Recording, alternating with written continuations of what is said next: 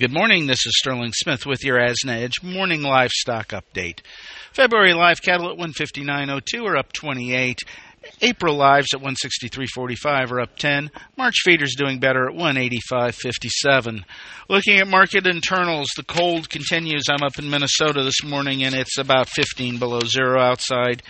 And temperatures back home in Omaha are in the single digits. So we're not seeing a lot of cattle movement, certainly in the north, as this cold weather stretches through into the central plains. Cutouts improved a little bit. Choice at 268.10 was up 134. Select at 251.52 was up 93. Cash in the north will call it 156 to 157. In the south, 154 to 155. Show lists are small, but the packers are unwilling to pay up. If we see maybe a little bit of pickup in cutouts, we might see a little better cash action, but I don't expect a lot of movement right now.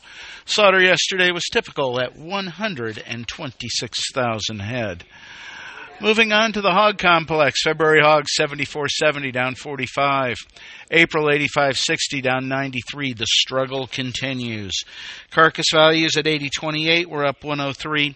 Bellies at 88.69 down 39. Hams at 78.70 up 351, the lone bright spot here. Cash at 70.08 was down 55.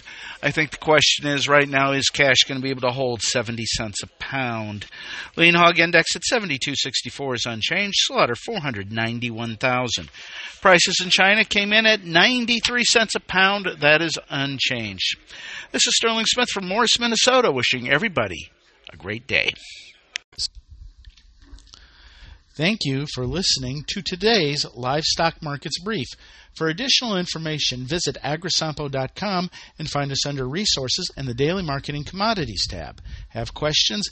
Email us at marketinginfo@sampo-intl.com. And last, but certainly not least, be sure to hit that subscribe button and leave us a 4-star review. We'll be talking to you next time on the Livestock Markets Brief.